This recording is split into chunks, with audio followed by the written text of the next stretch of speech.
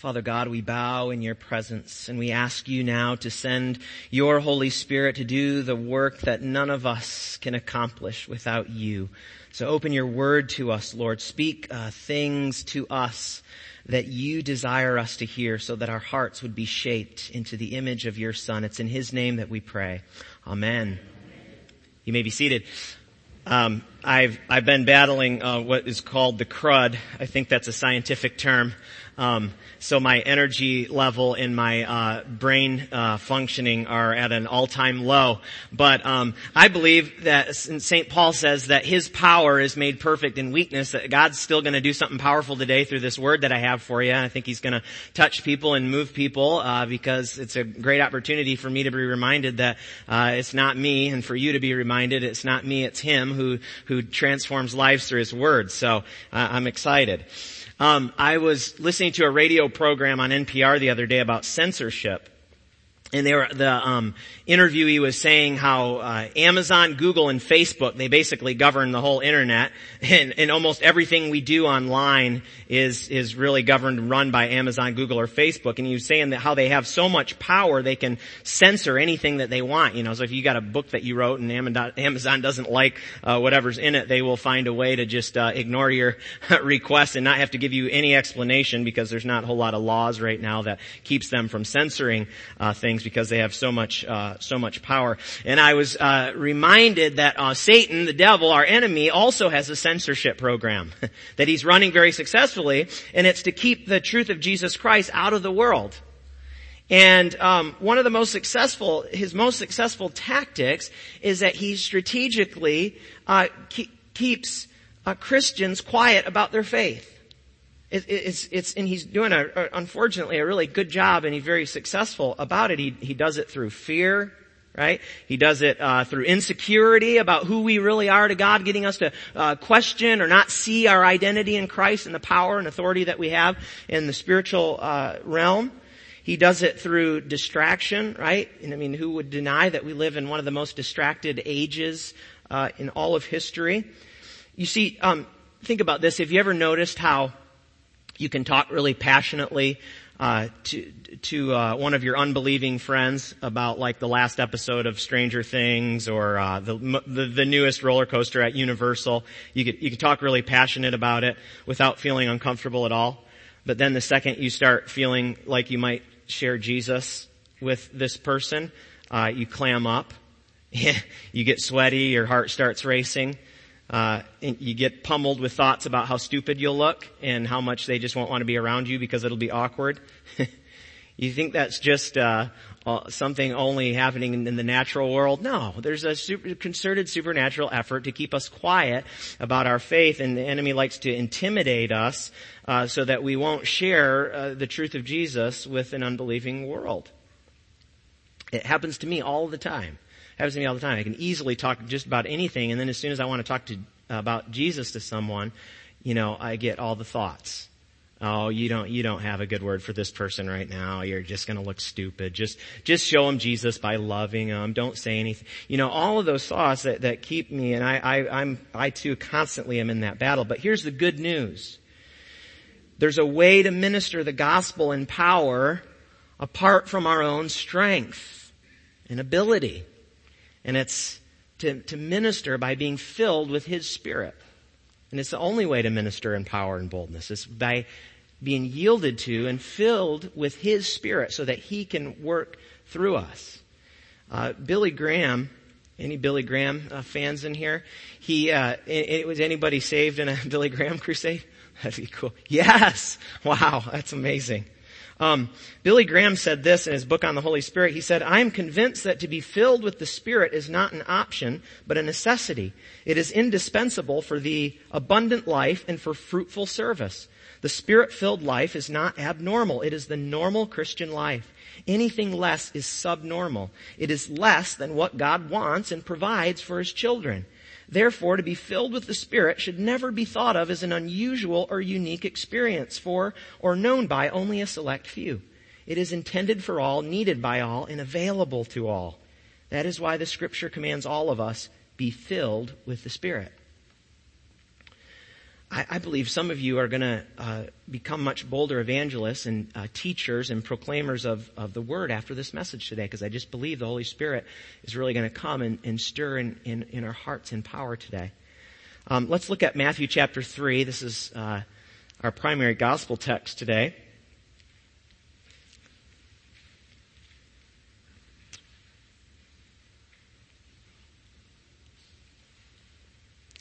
Now, have you ever wondered, why did Jesus have to get baptized? Right? Kind of weird. Well, let's talk about it. And then Jesus came from Galilee to John at the Jordan to be baptized by him. So Jesus, there was something that moved him to intentionally go and be baptized by John, in itself a great act of humility. Now, John would have prevented him, and rightfully so, right? Because this is like Michael Bublé coming to me and asking me for voice lessons, right? John would have prevented him, saying, I need to be baptized by you, and do you come to me? But Jesus answered him, let it be so now, for it is proper for us in this way to fulfill all righteousness. To fulfill all righteousness is kind of, in the Greek, it means like this, it's to do what God expects of us. It's to do what God expects of us. So it's part of God's plan for this to happen. So why does he get baptized? Number one, to identify with us in our humanity. He identifies with all of humanity by taking on human flesh in Jesus, but he identifies with us in our condition by taking baptism onto himself. Now, Jesus was sinless. He didn't need baptism for the forgiveness of sins. So he does it as an act of identification with humanity. The church fathers, they talked about how Jesus' baptism, in water, Jesus' baptism in water sanctified all baptismal waters for all of time, for all those who would be baptized. I love that. It's so beautiful. Because Jesus was baptized in water, now all water for all of time that gets used for baptism has been sanctified because the presence and body of Christ has been in it. It's so good. Now it moves on and it says, when Jesus had been baptized, just as he came up from the water, suddenly the heavens were opened to him, and he saw the Spirit of God descending like a dove and alighting on him. Second reason Jesus gets baptized is because Jesus needed to be filled with the Holy Spirit. Now that might sound weird to you, because you think Jesus and the Father and the Spirit, they're all one, aren't they? But remember, Jesus, he set aside his divine attributes. He was divine, but he set aside his divine attributes so he could walk as a full human being and to model for us what it looks like to be the humans that God intended us to be. And so therefore he needs to be filled with the Holy Spirit. Now, did Jesus have the Holy Spirit? Well, yes, it's clear from Scripture, from Matthew's Gospel, that the Spirit was active in Jesus' life at some level. It was active in his birth. But Jesus humbles himself and is baptized in water, and then he comes out of the water. The Spirit descends on him, just like it descends or it falls upon the disciples at Pentecost. The Spirit descends on him. And so Jesus needed to be filled with the Holy Spirit to be empowered for ministry. This is the point in the Gospels, at the beginning of Matthew's Gospel. This is just chapter 3 that we're in. Before Jesus starts his public ministry. Right? He hasn't done any public ministry yet. So the first thing he does is submits himself to the waters of baptism and to the infilling of the Holy Spirit. So Jesus needed to be empowered by the Spirit for ministry. Now, don't you think if Jesus needed to be empowered by the Spirit and filled with the Spirit for ministry, we do too? Amen? Now, Jesus, he carries out his ministry as a human being who's filled with the Holy Spirit of God. He carries out his ministry as a human being filled with the Spirit of God. So he models for the rest of us what a Spirit-filled life looks like. And so everything you see him do from this point on, whether he's casting out demons or he's laying his hands on the sick and they're getting healed, or he's proclaiming the gospel with boldness, he's feeding those who are hungry, he's doing it because he's empowered by the Holy Spirit of God. Right? And so he shows us what it looks like to live in the way that God intended us to live as his children. Now, Here's my question. I've been wrestling with this for months and months now. Why don't we see people getting filled with the Holy Spirit today? Just absolutely filled. Why don't we see it today as much as in former times? And I have different theories about it. I've been reading some books about the historical beliefs in the baptism in the Holy Spirit. But it's true that over history, at some point in history, Christianity became more and more institutionalized, and baptism, like a lot of other things, became kind of a formal ritual that was just done. It was just part of the, one of the hoops you jump through to be a part of the church and to get into the church. And so it did become formalized. And it got to the point where there was just little expectation for the Spirit to come in power at baptism. Now, it wasn't always like this. It wasn't always like this, and there are many church traditions that still follow this today. But I want to read you something from Tertullian. He was a Christian in the 2nd century, so just in the generation following after some of Jesus' disciples. But he said this, and I'm going to read it, and then I'm going to explain what he means by it. He says, "Therefore, you blessed ones, for whom the grace of God is waiting, when you come up from the most sacred bath of the new birth, when you spread out your hands for the first time in your mother's house with your brethren, ask your Father, ask your Lord for the special gift of His inheritance, the distributed charisms, which form an additional underlying feature of baptism."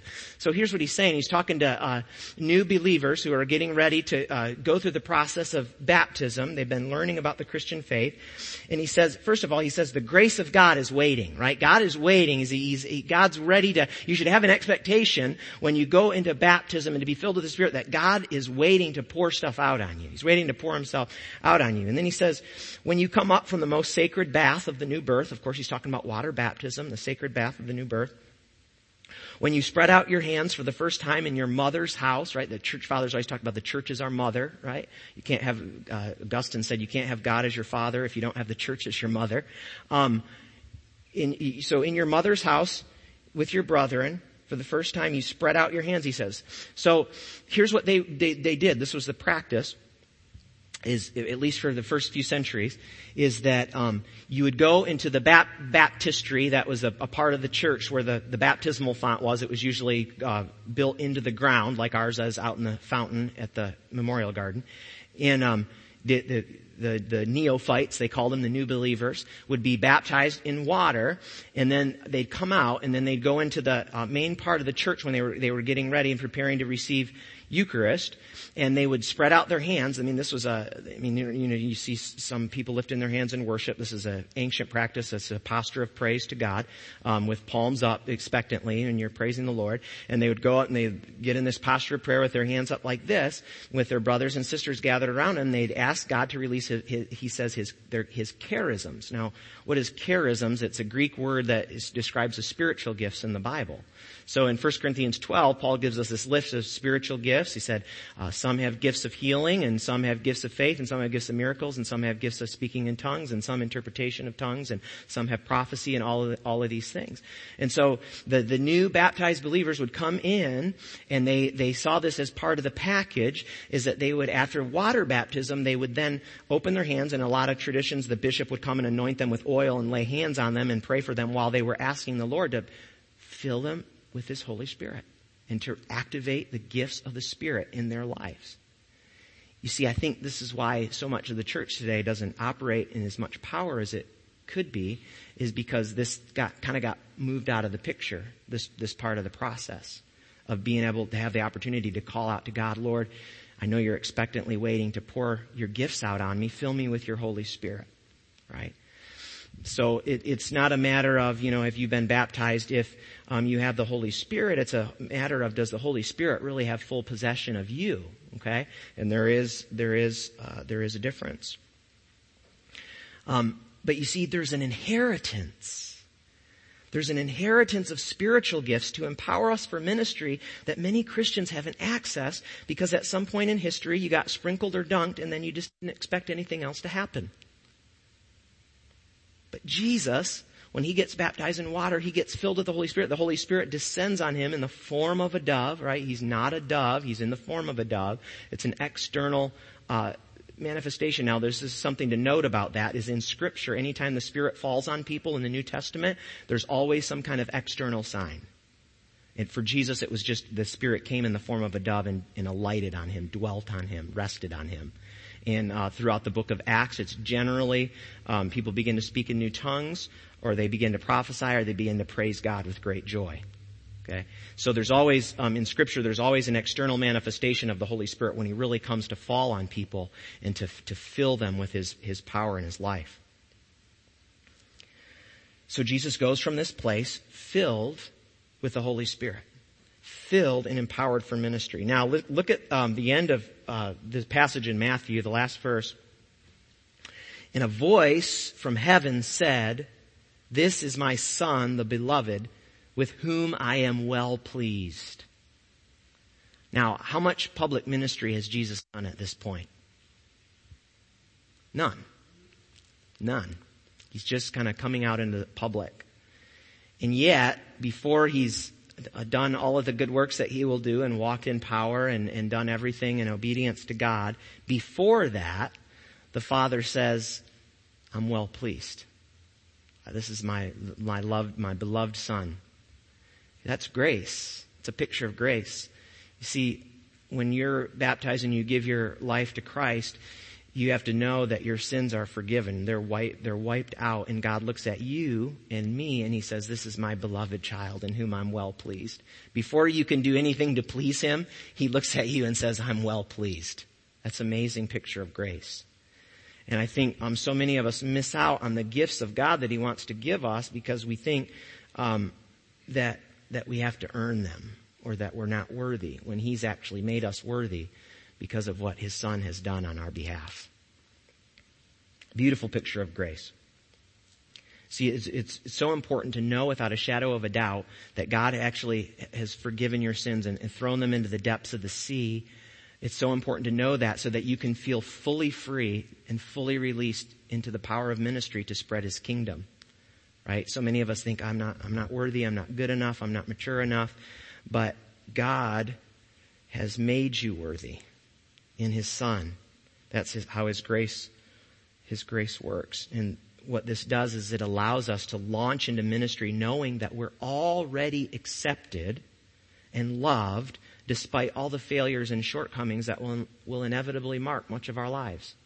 We're already accepted and loved despite all of the failures and shortcomings that will mark much of our lives. And they will. And if you've been a Christian for a long time, you know that. You know that. And God has already said, "I love you and I accept you." Dr. Denise Meisberg, who's a missionary to Jewish communities, and she's Jewish Christian, she says, you can't use His power unless you know His heart. You can't use His power unless you know His heart. You can't use His power unless you know His desire to give it to you. You can't use His power unless you know His heart of grace towards you, His heart of love towards you, that He wants to make you His own and actually use you in powerful ways. You see, grace is the gift of the Holy Spirit, being filled with the Holy Spirit. It's just like anything else, just like salvation. It's a gift of grace, right? It's not something we do to earn it. It's a gift of God's grace. Now, I want to turn over to Acts chapter 10 and just make a few comments about that. There's a link here, clearly, and the folks who put the lectionary together put these readings together for a reason. Now, we're in Epiphany, right? The season of Epiphany is why we're wearing the green. We got the green. It's the season for Epiphany. It's about what? The revelation of Christ to the Gentiles, right? And so it's a revelation of Christ to the rest of the world outside of the Jewish community, outside of the Israelites. And so this is why we get this passage today from Acts chapter 10. And I want to say something about the rest of the passage that they don't give to us. But so this is after Peter has received a supernatural vision from the Lord. He's praying and he sees a sheet come down. Remember this weird thing in the Bible? And the sheet comes down and it's got all these animals that are considered unclean that Jews couldn't eat. And he hears a voice say, "Arise, Peter, go kill and eat." And he says, No. Never would I ever, nothing impure has touched these lips. And then 3 times God has to tell him, it's always threes with Peter. It's always 3 times. He says, "You deny me 3 times. Jesus asks him, do you love me 3 times? And now he has to tell him 3 times, "Go, kill and eat." But what he meant was not to go, and he wasn't telling him to go eat food. He was telling him, it's time, you're going to get used now to go minister to the Gentiles, to who you consider impure. And God had said to Peter, he said, do not call impure what I have made clean. So God is opening the door of adoption into his family to the Gentiles now, whereas it was just Israel before. And so Peter gets, there's all this supernatural activity, and Peter gets a message from some men from Cornelius' home, who's a Gentile who loved God. He was called a God-fearer who gave alms and praised God always, even though he wasn't a part of the Jewish community of the family of God. But God honored his devotion. And so he sends some people to hunt down this Peter fellow. And they say, you've got to come and just give us a message. An angel visited Cornelius and told him to go get Peter from Joppa and bring him to Cornelius' house.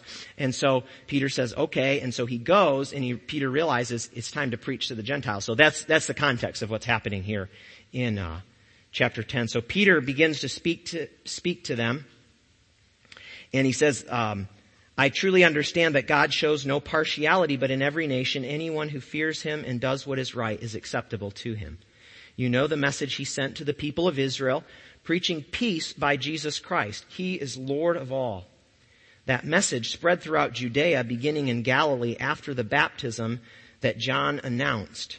How God anointed Jesus of Nazareth with the Holy Spirit and with power. Say power. Whew, I'm waking up. How he went about doing good and healing all who were oppressed by the devil, for God was with him. See, that was one of the things that marked Jesus' ministry, was the power of the Holy Spirit working through him to heal the sick. But it was because he was anointed with the Holy Spirit and with power. So you see, this is part of my argument earlier, is that Jesus was walking fully human. He needed to be filled with the Holy Spirit of God. And that is what empowered him for ministry. So Jesus was empowered.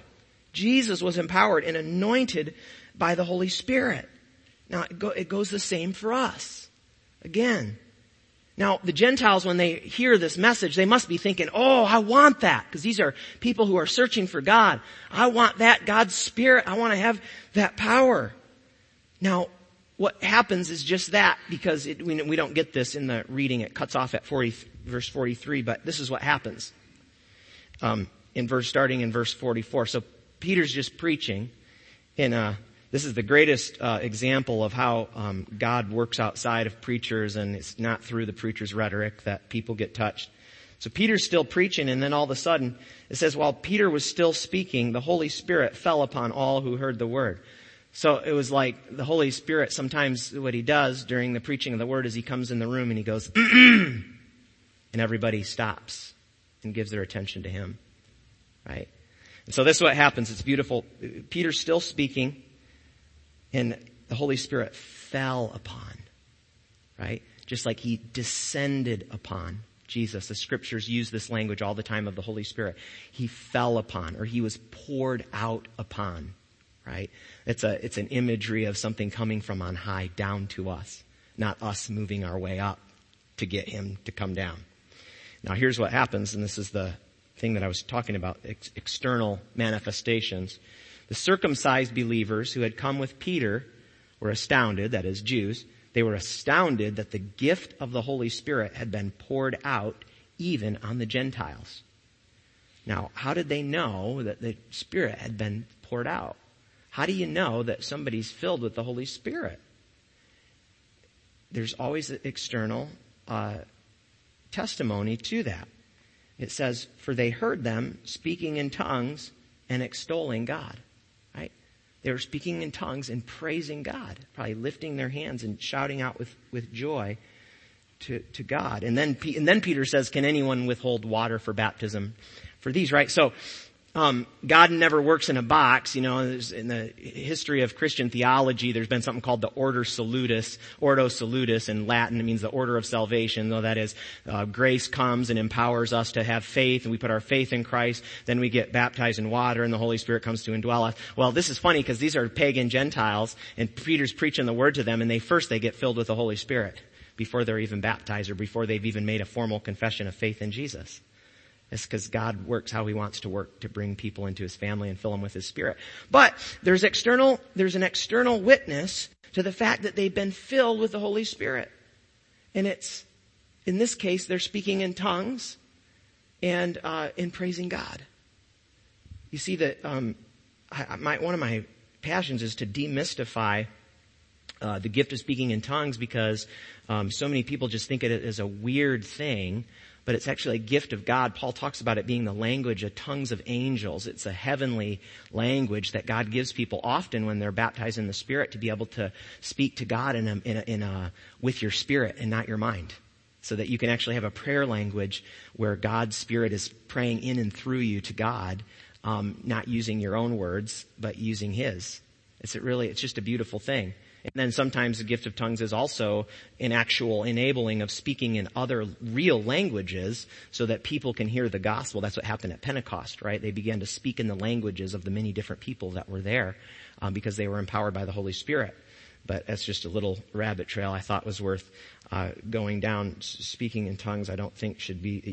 You've seen abuses of it, so many of us have seen abuses of it, and that turns us off. But it's very scriptural and biblical gift of the Lord. So just kind of based on, I want to talk a little bit about the manifestations of being filled with the Spirit, and this is based on what Scripture says, and also just down the centuries of Christian history, what people experience when they're baptized in or filled with, whatever you want to call it, with the Holy Spirit. Many say that they feel heat, or almost what they describe as like a liquid warmth flowing through their body when the Holy Spirit comes on them. Charles Finney said it felt like waves and waves of liquid love. He had to tell God, remove thy hand from me lest I die, because it was going on for so many hours. It was just getting hit with God's love. It was too powerful. Or some people describe electricity in the body. That was a sensation I had when I had a baptism in the Holy Spirit. Joyful weeping. That was another one. I experienced that too. Just overwhelmed with a sense of God's presence and love that it just leads you to tears. And sometimes people cry for hours and for weeks. Sometimes Blaine Cook was a minister, and he got filled with the Spirit, and for 3 weeks the Lord just kept breaking down in tears all the time throughout the day, because the sense of God's presence on him, it's just awesome. Or what is almost universally attested to when people get baptized in the Spirit is a profound sense of God's love washing over you. Like you just didn't have access to being able to be aware of it before, and it's like God makes you aware of it, and it's so overwhelming. You're like, you love me. And heartfelt worship is another one, is that it just leads you to just praise God. You just, no fear, right? You just feel free to lift your hands and just praise him, right? So all of these things are gifts of the Spirit, gifts of being filled with the Spirit. Now, I just want to say, and I'm getting to land the plane here. I know this probably wasn't the most coherent sermon. It's because I've had one of those weeks where it just didn't have a lot of time to spend on it. But here's just a few things on how to prepare for baptism in the Spirit.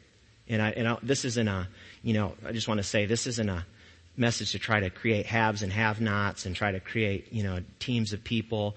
But I believe the baptism in the Holy Spirit is for everyone. It's for every Christian, and I think it was always, and it's just no fault. It's not anybody who hasn't experienced it. It's probably not entirely your fault, because it's just maybe the way you've been taught, or the way the churches have taught us that just you get the water sprinkled and that's it, and put your faith in Jesus, and those things are important. But so I don't want to make this about haves and have-nots, but I do want to encourage people to seek the baptism in the Spirit. And here's just a few points on how to prepare to receive the baptism in the Spirit. And one is actually just, and I don't mean to sound condescending or anything, but be absolutely certain that you have received the Lord Jesus as your Savior. That is absolutely crucial, acknowledging that He's the only way to God, that He's the only way by which our sins are forgiven and we're made children of God.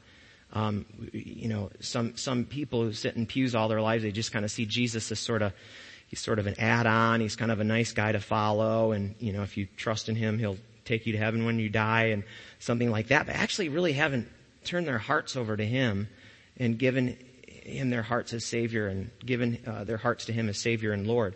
So just being sure that that's when there's no shame in realizing maybe I need to do that. Maybe I actually need to really call on His name for salvation and be sure that I really know Him.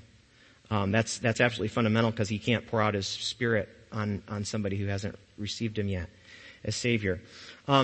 Number two is and again, it's not by works that we earn the Holy Spirit, but it's important to ask God to reveal any areas of your life that are hindrances to him giving you more of himself. Right? And then commit to letting those things go. So just share with you my personal testimony in March 3rd of 2019. I received baptism in the Holy Spirit. And October 1st of 2018 was when the Lord called me to give up alcohol. I realized I struggled with alcoholism, and it runs in my family and everything anyway. There's just a experience. It was a straw that broke the camel's back, and I realized that, I wasn't, pounding a fifth a day or anything, but I had an inordinate love for beer. And the Lord was dealing with me for a long time, convicting me of it.